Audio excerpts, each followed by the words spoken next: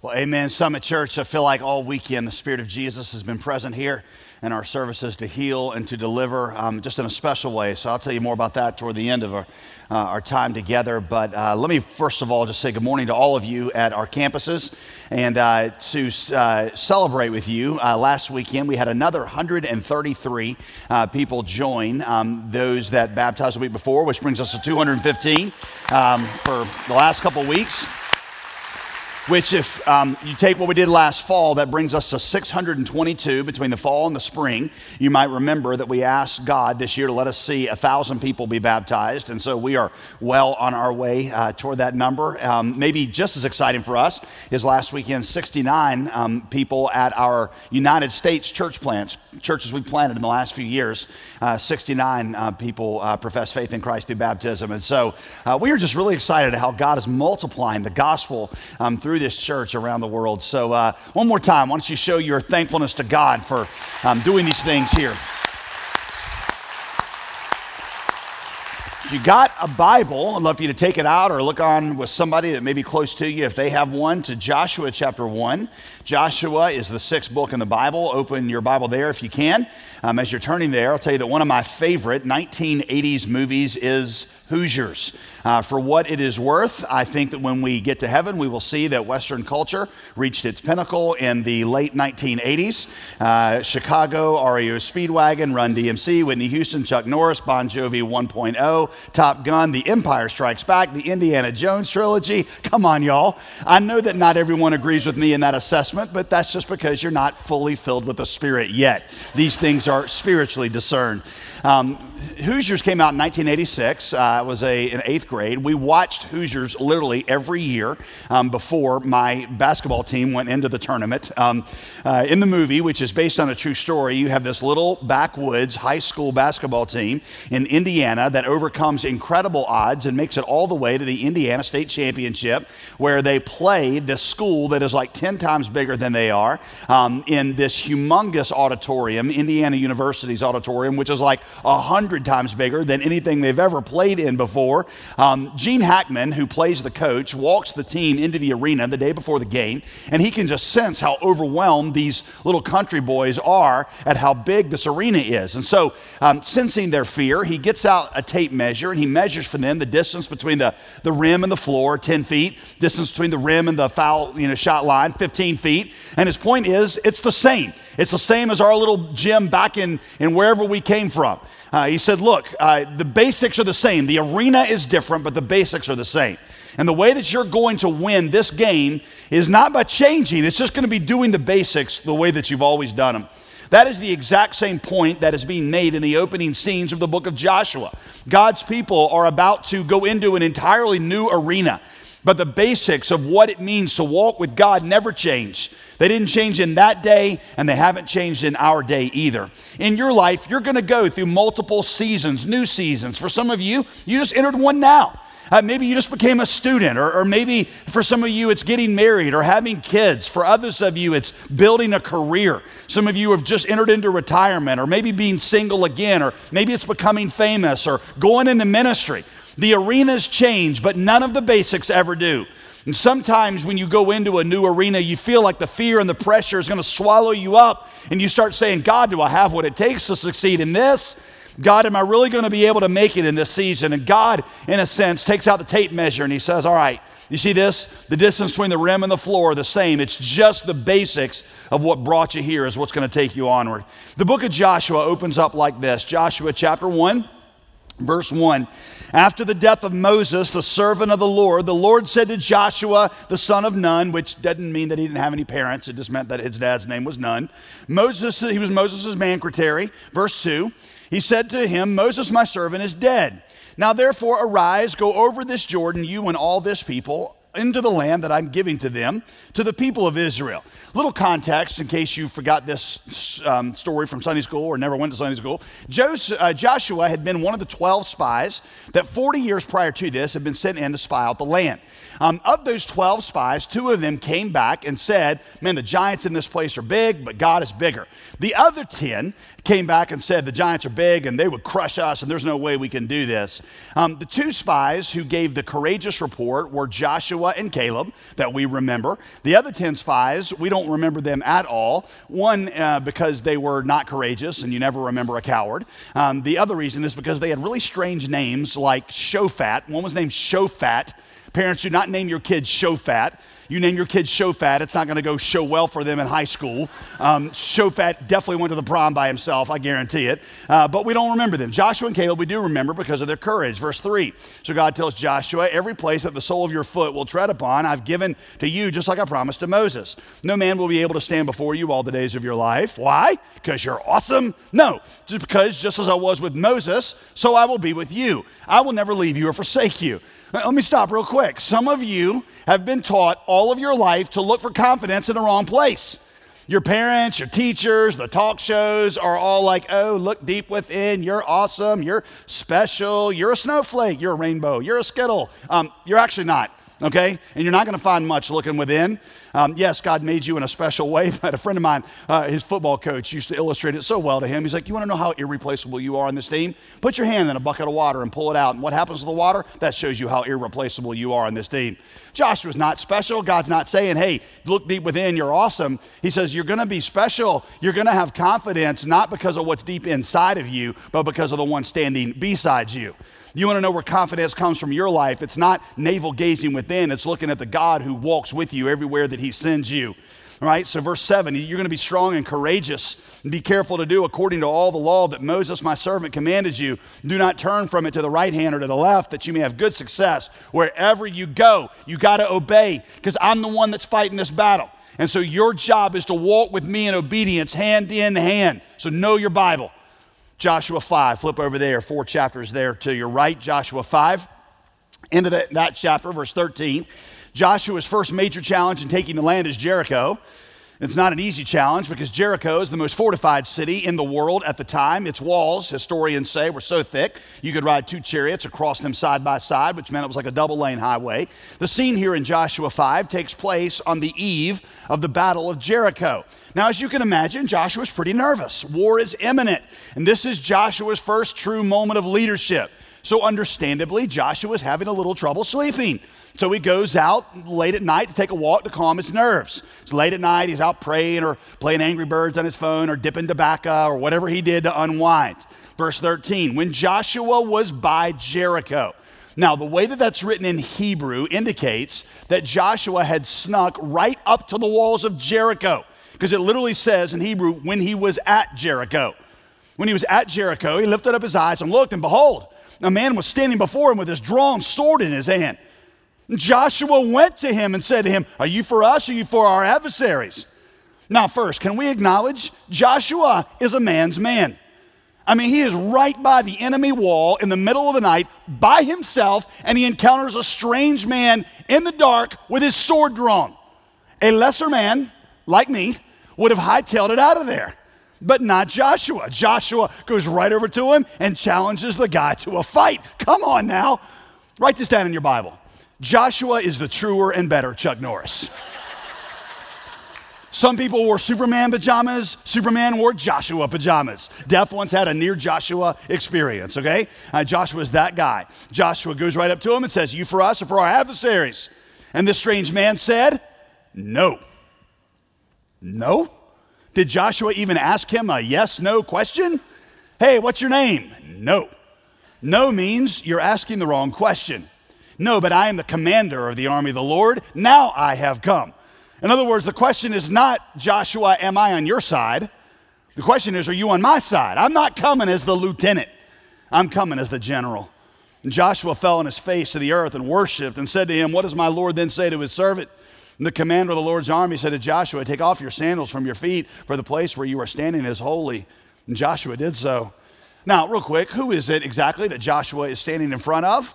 You might say, well, maybe it's an angel, but it can't be an angel because it says that Joshua worshiped this man, and whoever it was didn't stop him. Any other time in Scripture that somebody tries to worship an angel, like Revelation chapter 22, the Apostle John falls on his face and is worshiping an angel, and the angel's like, whoa, Jack, you better get up because God's going to be mad at both of us if you do that. Worship God alone. This guy doesn't stop Joshua. He's not like, whoa, don't do that. He says, thank you for worshiping me. And the place where you're standing is holy, and there's only one person who can make ground holy. This is God himself. It's what theologians call a Christophany. Christophany is just a fancy word that means a pre-nativity appearance of Jesus Christ before he was born in a manger. Before he came as Mary's child, he shows up here in Joshua 5, always the commander-in-chief of the Lord's armies. And what he demanded then is what he demands now, and that is complete and total surrender. Because he's telling them, listen, this is not a battle that you're going to fight for me with my help. This is a battle that I'm going to fight for you. And you got to make sure you get the order right.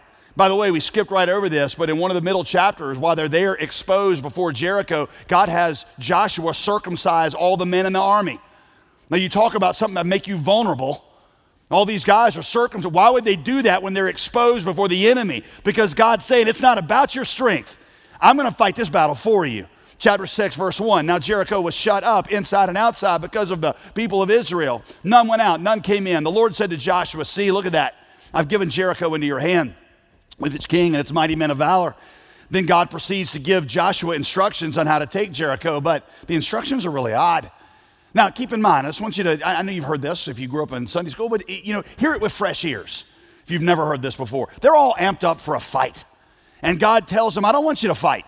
I want you to put the Ark of the Covenant, which houses my presence, in front of you, and I want you to march around the city in silence, one time each day for 6 days.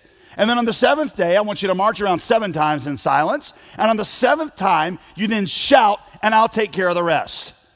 Do not lose sight of how bizarre this is.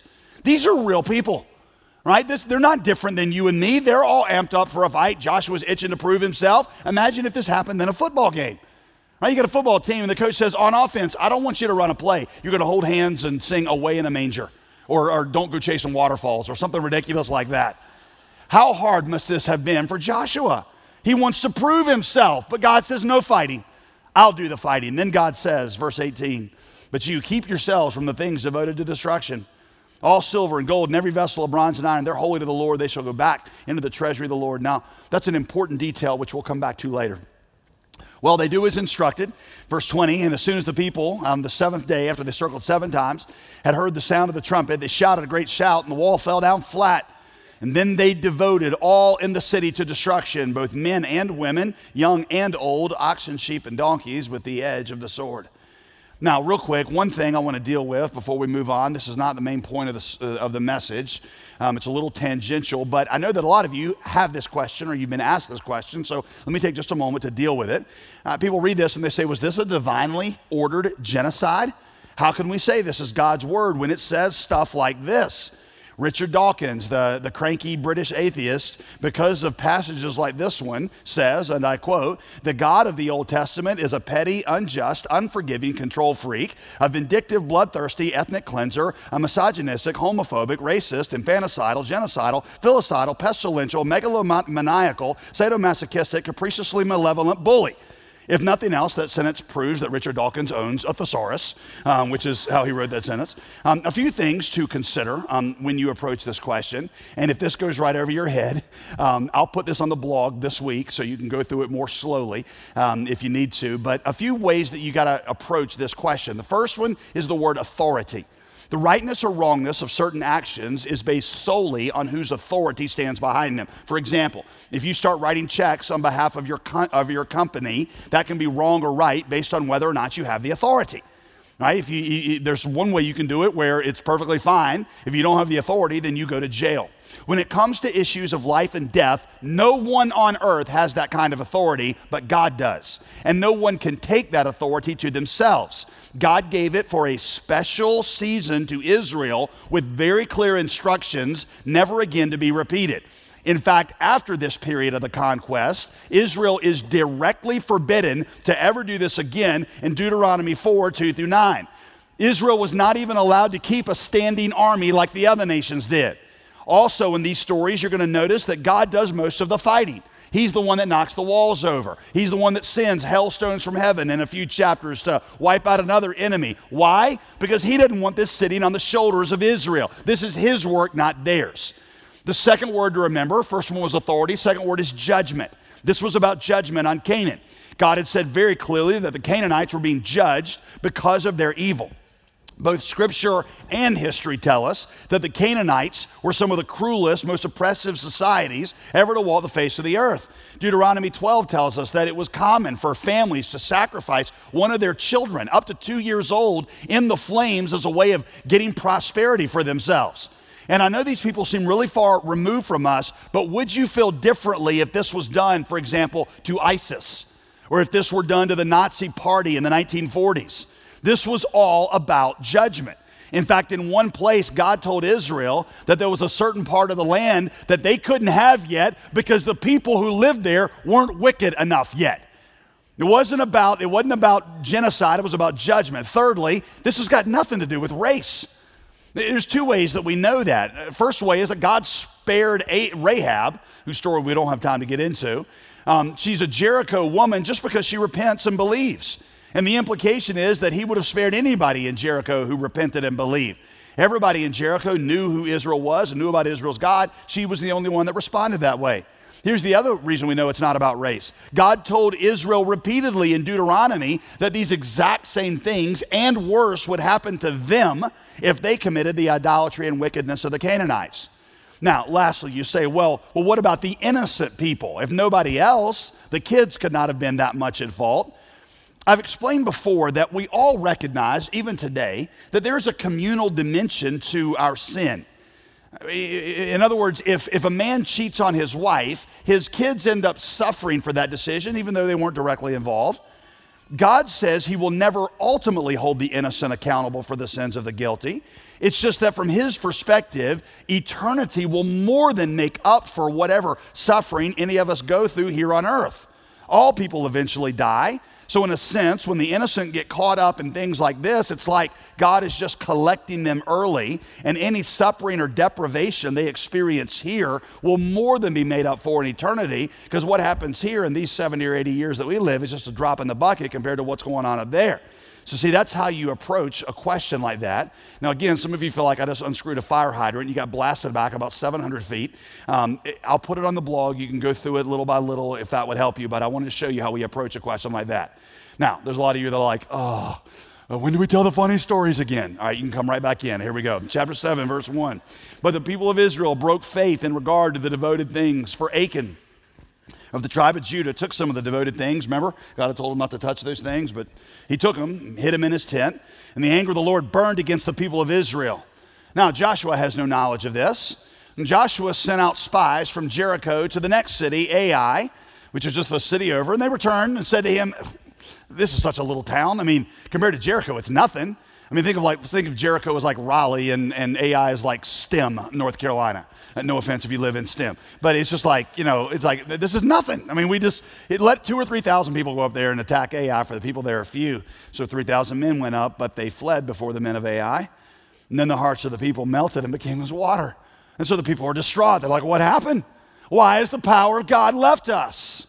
So Joshua gets on his face before God, and God reveals to him what Achan had done, and that they got to get out that sin before God's presence and his power will come back on them. Notice how God describes what Achan did. It's really important to understand everything that's going on in this story. Chapter 7, verse 1 says that Achan broke faith in God. In other words, he violated Israel's posture of trust or faith in God. Now, think about that for a minute. Because it looks to me like Achan just got a little greedy. Like he just, wanted a little bit bigger piece of the pie, and that's what happened. But God says that what Achan did literally is broke his faith relationship to God in doing so. In other words, Achan quit depending on God to fight the battle and meet his needs personally and to fill his life with meaning and happiness. So in this one little area, he took things back into his own control. He says, I don't trust God to give me enough. I don't trust God to provide for me. So in this one little area, I'm going to take matters back into my hands, and I'm going to hide these things in my tent. From these stories, I want us to focus on 3 postures that God had the people reassume as they went into this new arena in the Promised Land.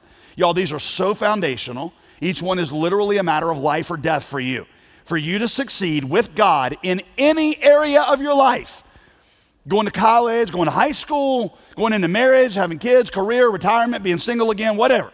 These three postures you must reassume in every arena. Here is number one, surrender. Number one, surrender. The man who appears to Joshua in chapter 5 makes clear that he comes not as the lieutenant to assist Joshua, he comes as the general to command Joshua. Here's my question for you. How do you see God in your life? How do you relate to God in your life? That's a point that I make a lot because most of us tend to relate to God like he is our faithful lieutenant. Somebody who can influence us, guide us when we call on him, comfort us, take care of us, help us through tough times. Most of all, escort us to a safe place after death so that we don't have to be afraid. You see this all the time at funerals, right? Everybody at a funeral assumes that God is on their side. Recently, I walked through a graveyard. It wasn't a religious graveyard. It was just a regular graveyard. And I noticed how every single tombstone, every single one has something on it about a Bible verse or about God or about the angels. I'm like, every single person assumed that God was on their side when they died. Now, I know statistically all these people did not live for God. So it's just that they assume that God's the lieutenant that, hey, when I die, he's going to rush to my side and take care of everything. Listen, God wants to do all those things in your life. He wants to bless you. He wants to take care of you. But he comes into your life first as the Lord. And that's the first name we call him. He's the Lord Jesus Christ. You can't have the Jesus part of him or the Christ part of him if you don't take him as Lord. If you invited me over to your house for dinner and I knock on the door and you open the door and you see it's me and you're like, come in, JD, stay out, Greer. I wouldn't even know what to do, right? I'm like, well, I'm all JD and I'm all Greer. You can't, if people are like, well, I want loving Jesus, I want helpful Jesus, I want save me and take me to heaven Jesus. I don't want Lord Jesus. I don't want commanding Jesus. I don't want holy Jesus. If that's you, then you're not going to get any of Jesus. You can't divide him up like he's a salad bar, taking the parts you want, leaving the parts you don't. Now listen, the greatest threat to true, authentic faith in your life, if you live in the South, you need to hear this. The greatest threat to true, authentic faith in your life is religion. And religion is always characterized by partial obedience. That's what you see with Achan. It's not like Achan switched sides. It's not like he started working for the Canaanites or he quit believing in God. He just broke his faith in God, feeling like in that one little area, he needed to take back control from God to guarantee his happiness and security. And I'm sure he said, oh, is this really hurting anybody? We were just going to destroy all this stuff anyway. I didn't hurt anybody. Right? Achan's actions were evil not because of what they did directly to other people. They were evil because of what they revealed about his confidence in God. How many times do you use that same line of reasoning to justify some area of disobedience in your life? Well, it's not really hurting anybody. Well, maybe it's got nothing to do with other people. Maybe it's got to do with the statement it makes about your relationship to God. So let me ask you this. What does this Achan kind of compromise look like in your life? Here's another way to ask it. In what areas do you feel like you can't fully trust God's ways, and so you take back matters into your own hands? Maybe it's a certain habit. You feel like you just can't be without that habit and be happy and fulfilled. You're like, it's not really hurting anybody, so it just stays secret. It stays hidden in your tent, but you won't really deal with giving it up. You won't deal with giving it up because you feel like you need it. Or maybe it shows up in how you approach relationships. Y'all, for many people, I see this spring up all around how they approach dating and marriage. That is the one area where they won't let God have his way. I know people who cannot surrender their sexuality to God or cannot do things on God's timetable. And they're like, God, I don't want to be alone. You're not moving fast enough. So in this one area, I'm going to take it back from you. I see it with people who say, God, I will not submit to you about whether or not I should get divorced because I need to be happy in this situation and I know best. You might as well say, call me Achan. Maybe it shows up in how you think about your children. I know many people for whom this is the one area that they will not let God have free reign in. Maybe it's your future plans. God, I want you as a part of my life. I see high school, college students do this all the time. I want you to be a part of my life. I want you to bless me. I want you to take care of me. I want you to show me your will. As long as your will is going the direction I want it to go. And I want you to bless me. I want you to go with me, but this is where I'm going in the future because this is what I need. For many people, it's what they do with their money. Y'all, I know so many people that this is what they hide in their tent. It's not that they're stingy. They just don't feel like they can trust God enough with that part of their life, their finances, to fully turn it over to him and just obey him.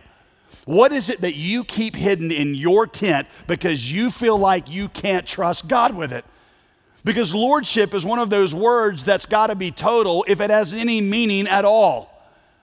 I've told you before, it's like if I said to my wife, Veronica, hey, I'm going to be all yours. I'm completely and totally yours, except for Friday nights between 8 p.m. and 4 a.m. Every other time is yours. Now, I calculated that up this week. That's 93% of my week that belongs to her. 93%. She's not going to say, oh, good, 93. That's like an A, you know? No, she's going to say, you're totally and wholly unfaithful to me. In order for Jesus to be Lord at all in your life, he's got to be Lord of all. He doesn't come to be a part of your life. He comes to take the whole thing over. And the good news, Joshua, is he's got plans far beyond what you ever dreamed. C.S. Lewis said that coming to Jesus was like living in this old rickety house. It's just totally falling apart. And you know it's falling apart. The pipes are leaking, and the toilet makes weird noises, and the roof's caving in, and the carpet's moldy or whatever. And so Jesus comes in, and immediately Jesus goes to work on fixing up the house. And you're so excited about it because he's, patching the roof, and he's taking the mold out of the walls, and he's, fixing the pipes. But then all of a sudden Jesus tears out a wall, and you're like, why did you tear out that wall? But then you notice there's shiplap behind the wall, and you're like, oh, that's cool. And then he rips up a carpet, and you're like, oh, under the shag carpet there was this like hardwood floor, and you're getting a little excited. But then he just totally knocks out an entire section of the house. Lewis said, and you're like, what's happening? What is going on? Let me quote C.S. Lewis. The explanation is that he's building quite a different house than the one you were expecting. So he launches out on a new wing over here. He puts on an extra floor up there. He starts running up towers. He starts making courtyards. You thought you were being made into a decent little cottage, but he is building a palace, and he intends to come and live in that palace himself. God had a better plan for Joshua, but it started with surrender. God's got a better plan for you, and it starts with total surrender on your part as well. So the first word is surrender. Here's your second posture, courage. Courage. Throughout the book of Joshua, the primary thing that derails obedience is fear. In fact, one theologian said this, you ought to write this down. In the book of Joshua, fear equals rebellion. Fear equals rebellion, which brings us to perhaps why God did things the way that he did them in the story. Y'all, it is okay when you read stories like this one to just ask why. Why did God do it this way?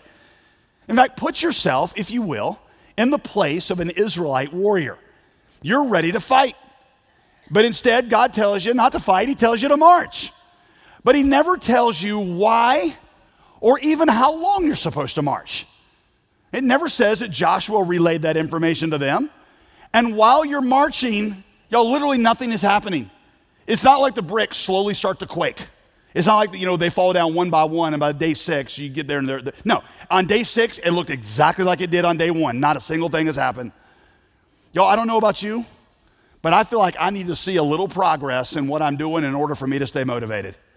Are y'all like that? I mean, imagine these men going home at night to their wives. I'm sure that men and women were not that much different back then. So your wife asks you, how was your day? And guys, you know what that means. This is not a straight recounting of the facts. This is lots of details. And then what you thought about what happened, and then how you felt about what you thought, and then how you felt about how you felt about what you thought. That's what we're talking about. It's a 90-minute conversation that involves a lot of words, a lot of facial expressions, a lot of nodding, a lot of grunts. You've been there, right? So your wife says, how did it go? And you're like, we walked around. I think Joshua had us on a kind of a vision trip or something. I don't know. So day 2, you come back home and she was like, so baby, how was the battle? You big warrior man, you. Did you slay the bad guy for me? And you're like, no, we kind of walked around again. We just sort of walked around. And you do this for 6 days. Can you imagine how what do you say? What do you say? Meanwhile, the people on the wall are taunting you. You know that was happening. They're throwing stuff at you and making fun of you because you're just walking around. Why did God do it that way? Because what God wanted to do in them was much more significant than what he wanted to do through them. God was preparing them for a promise they were about to receive.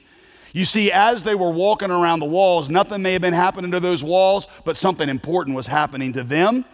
God wanted them less focused on the outcome and more focused on obedience, because outcome is God's responsibility, faithful obedience is ours. You see, God does not really need you or them or any of us to accomplish anything for him, does he? No, he can speak the worlds into existence. He doesn't need your money. He can make donkeys talk. He doesn't need my preaching ability. God does not need us for anything. So what we do for God is not nearly as important as who we become in God. Told you it reminds me of the story of the proverbial story of the little woodpecker that's tapping away at the telephone pole. Nothing happened to the telephone pole. And as he's in the middle of tapping, all of a sudden lightning strikes the pole from heaven and splits the telephone pole in two. And the little woodpecker's like, kind of looks at it, and then he flies off and gets his friends, and he brings them back. He's like, there she is, boys. There she is. Look at what I did. Now, his tapping had nothing to do with that pole splitting. It was heaven, the lightning that split the pole. What you've got is you've got obedience that often feels like that woodpecker that's just tapping away. And then God sends the power. It's not like your tapping caused it, but your tapping was the faith expression day after day that God's going to do what God said he was going to do. So here's my question. Where are you right now? Where are you right now feel like you're in the place of that woodpecker? Maybe it's in your parenting.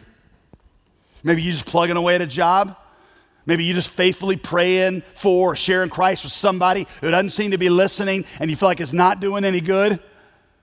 Again, y'all, there are two things that I feel like I need from God whenever I obey. I need the why, and I need the when. I'm like, God, I will go through anything. I'll go through anything. I just got to see it working, and I got to know when it's over. In fact, I was thinking this week about it applies to just like every area of my life. In dieting, I need to eat a salad at lunch and have my clothes not fit the next day. That's what I need, right? In fact, even better, I need to be able to stand on the scale and eat the salad and watch the weight just drop. That's what I need. Working out. I'm like, I want to see my muscles get bigger, like in the middle of the exercise. I need to know when it's over. This week I was working out with a friend and we were doing one of those timed rep things and he had the clock. And I'm like, this is not going to work. I need to know like when we got 30 seconds left and when we got 10 seconds because otherwise I'm just not going to be able to make it. I got to know how much time is there. Here's the thing. God rarely gives us either the why or the when. He rarely does. And the greatest danger is that you're going to quit. What if these people had stopped on day 6? I wouldn't have made it to day 6, I don't think. I'd have been like day 3, I'd be like, this ain't working. Every day, all I'm doing, my Fitbit thing's going off every day. I'm getting my 10,000 steps. That's the only thing that's happening. That's it. There's no way I would have made it to day 6. What if they had stopped at day 6? What if you stop at day 6? What if you stop at day 6 and say it's not working? Courage is the ability to keep going even when you can't see the results because you know that God is faithful.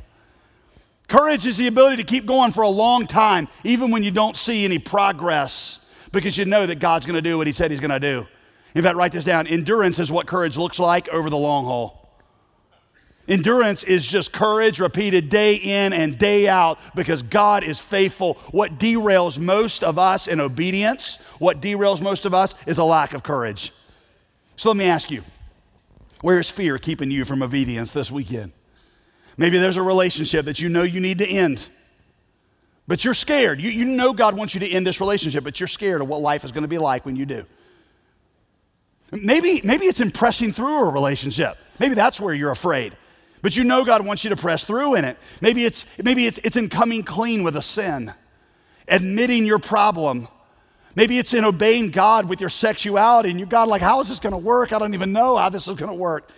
Maybe it's in obeying God with your finances, in being obedient like he's told you with the first fruits of what he's given you or making the financial sacrifice. Maybe it's in having the hard conversation with somebody. Maybe telling that person about Jesus or confronting them with hard truth and you're not sure how they're going to react. For some of you ladies, maybe it's quitting the job and staying home with your kids. You've been sold this bill of goods by your culture about what you should do to have worth, and you know that God is telling you to do something different. For some of you ladies, maybe it's to go back to work. You feel like everybody's going to judge you for doing that. I don't know. I'm not the Holy Spirit. I'm just telling you that you have to listen to him and you have to shut out the other voices and you have to act without fear. Maybe God's been telling you in this season to quit the job or start the business, but you're just so scared because this is the only security you've ever known and you got so many questions. God has so much for you, but it starts with obedience. Maybe it's going on your first mission trip. And there are 1,000 reasons you can think of why you should not go. But there's one reason you know why you should go, and that is God told you to go. For some of you, maybe it's to actually go out you guys, and buy the ring and get down on one knee and ask the question. You've been dating her for 7 years, Hoss, all right? You don't need to know anything else, right? She knows you're not doing it because you're scared. You know you're not doing it because you're scared. Right now, you're sitting beside each other. You both feel awkward because you both know I just called you out. You need to act in fear, get your backbone out of your mama's purse, and do what you know God wants you to do, all right? Whatever it is, you need to act with faith. I promise you that when you do, when you say, I'm going to do this, what's going to well up in you is fear. It's going to be like you're going to get crushed. Do you know what is the most often repeated command in the Bible? Now, based on the context, you should be able to figure this out. The most often repeated command in the Bible is fear not. 366 times. I always look at that as one for every single day of the year, including leap year. There's not a single day you will ever live that God does not look at you and say, fear not. And let me look at it from the other side. There's a very disconcerting line in the book of Revelation. At the very end of the book, when God describes all the people that are going to go to hell. Here's what he says. Look at this. The cowardly, the unbelieving, the vile, the murderers, the sexually immoral, those who practice magic arts, the idolaters, and all liars.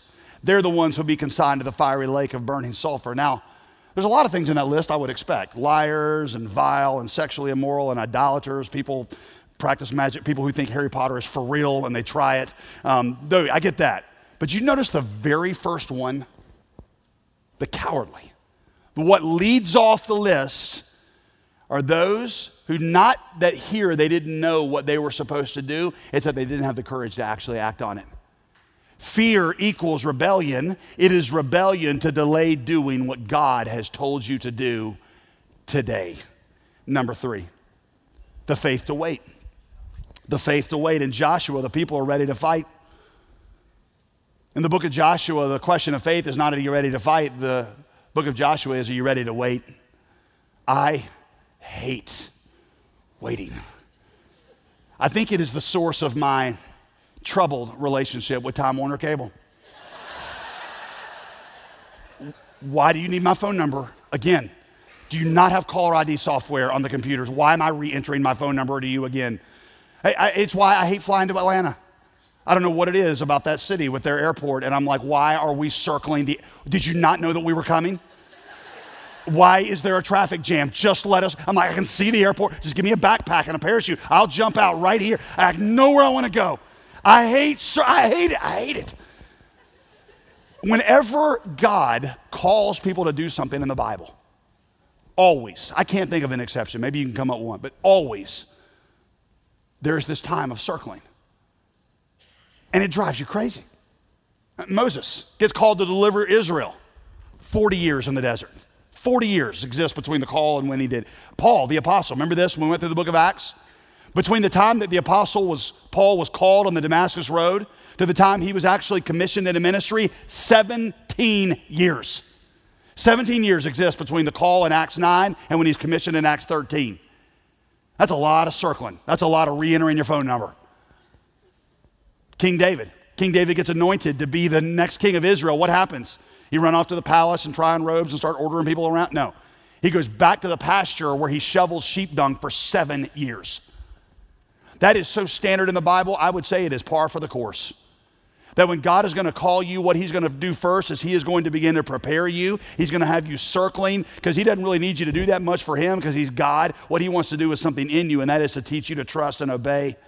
So where are you circling this weekend? Where are you circling? Don't give up. You might be on lap 6.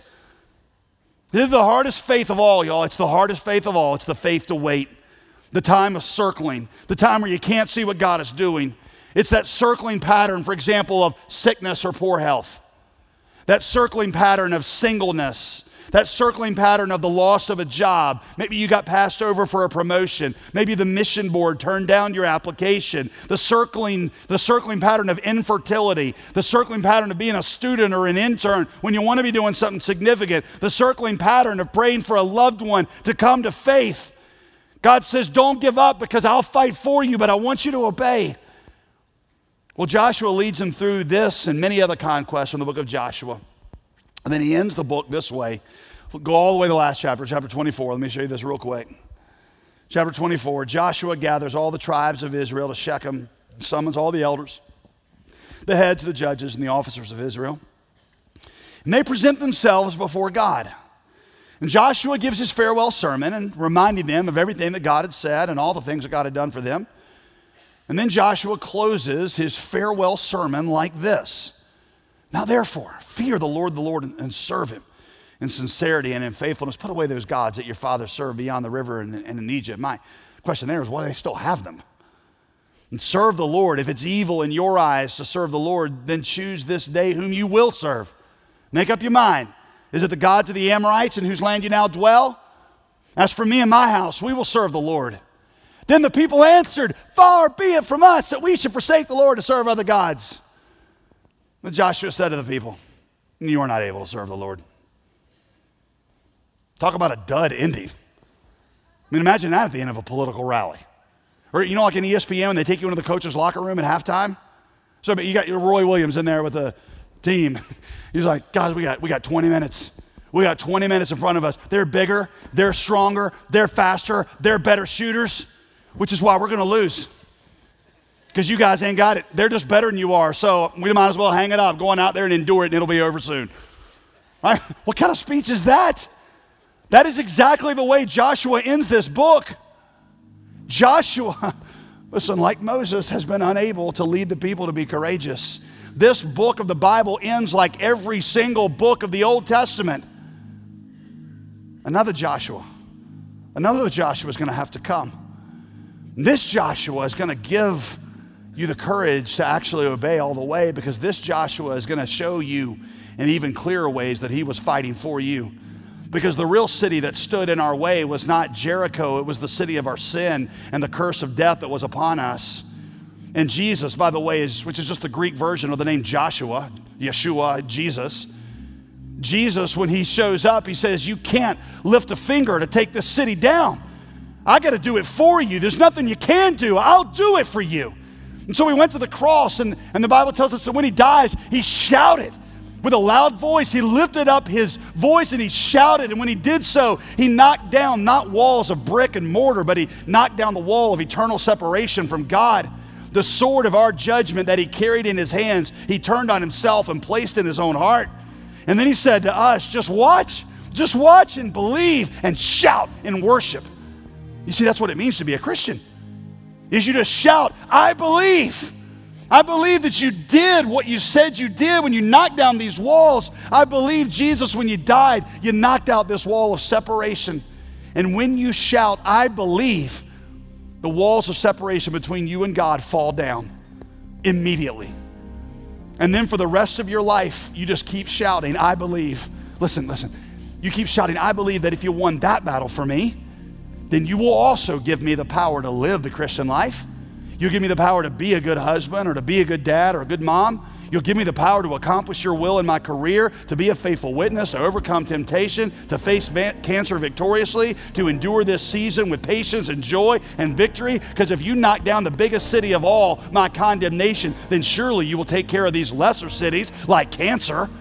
I'm sure that you'll do it, because if you did the bigger, you'll do the lesser. The Christian life is not you for Jesus. It is Jesus for you, and then Jesus in you and through you. We obtain victory in life not by superior battle techniques, but by constantly declaring our belief that he overcame the greatest battle of all for us, and that he will continue to do so through us as we let him fight for us. All it takes for you to succeed in this season of your life, in any arena of your life, is for you to surrender, for you to have the courage to obey and not give up, and for you to have the patience to wait on God. That's what it takes. In just a minute, at all of our campuses, we're going to end this message. We're going to end this message by together participating in what is the greatest symbol of the God who fought for us. It is the bread and the cup. It is what we call communion. And in just a minute, our teams are going to come at all of our campuses, and they're going to distribute the bread and the cup, and we're going to hold in our hands this symbol that our greatest enemy, Jesus, overcame it for us. And those of you that are believers, I want you to think of it differently this time. I want you to think of it, yes, as Jesus taking care of your sin, but I want you to think of it also as a promise that the Jesus who overcame your sin is also going to give you the power to live victoriously wherever you feel like there's a Jericho, that Jesus is going to give you the ability to either overcome it or walk through it successfully. That's what you're going to believe. Our teams are going to come right now. Come right now. And as they're coming, let me explain one other thing to you. At all campuses, they're coming. If you're not a believer this weekend, I want you to understand that this symbol is not for you. I'm not being an exclusive jerk when I say that. It's just that Jesus gave that to his people. It was a symbol for them. I compare it to my wedding ring, which you put on after you get married. The symbol is for believers to remember when they trusted in Christ as Savior. If you've never trusted in Christ, the symbol doesn't belong to you. It's not a magic amulet that's going to give you extra points with God. But see, here's the good news. What is for you is what the symbol points to. And what the symbol points to is Jesus' blood that was shed for you and his resurrection, which was given on your behalf. And so while other people are taking these bread and the cup, just let them pass you by. But maybe for the first time in your life, as other people are taking the bread and cup, you could lift up your heart to God and say, Jesus, I received the real thing. I'll take you as my personal Lord and Savior right now. And while others are participating in the symbol, you experience the reality. So while the bread and cup are going by at all campuses, you receive Jesus for the first time if you never have. I want you to bow your heads at all of our campuses. When you get the bread and the cup, I want you just to ponder anew what the Almighty can do. That if he did this for you at Calvary, this is how he'll take care of you for the rest of your days. You ponder that as our teams come, and then our campus pastors will come and they'll lead us in the taking of the bread and the cup.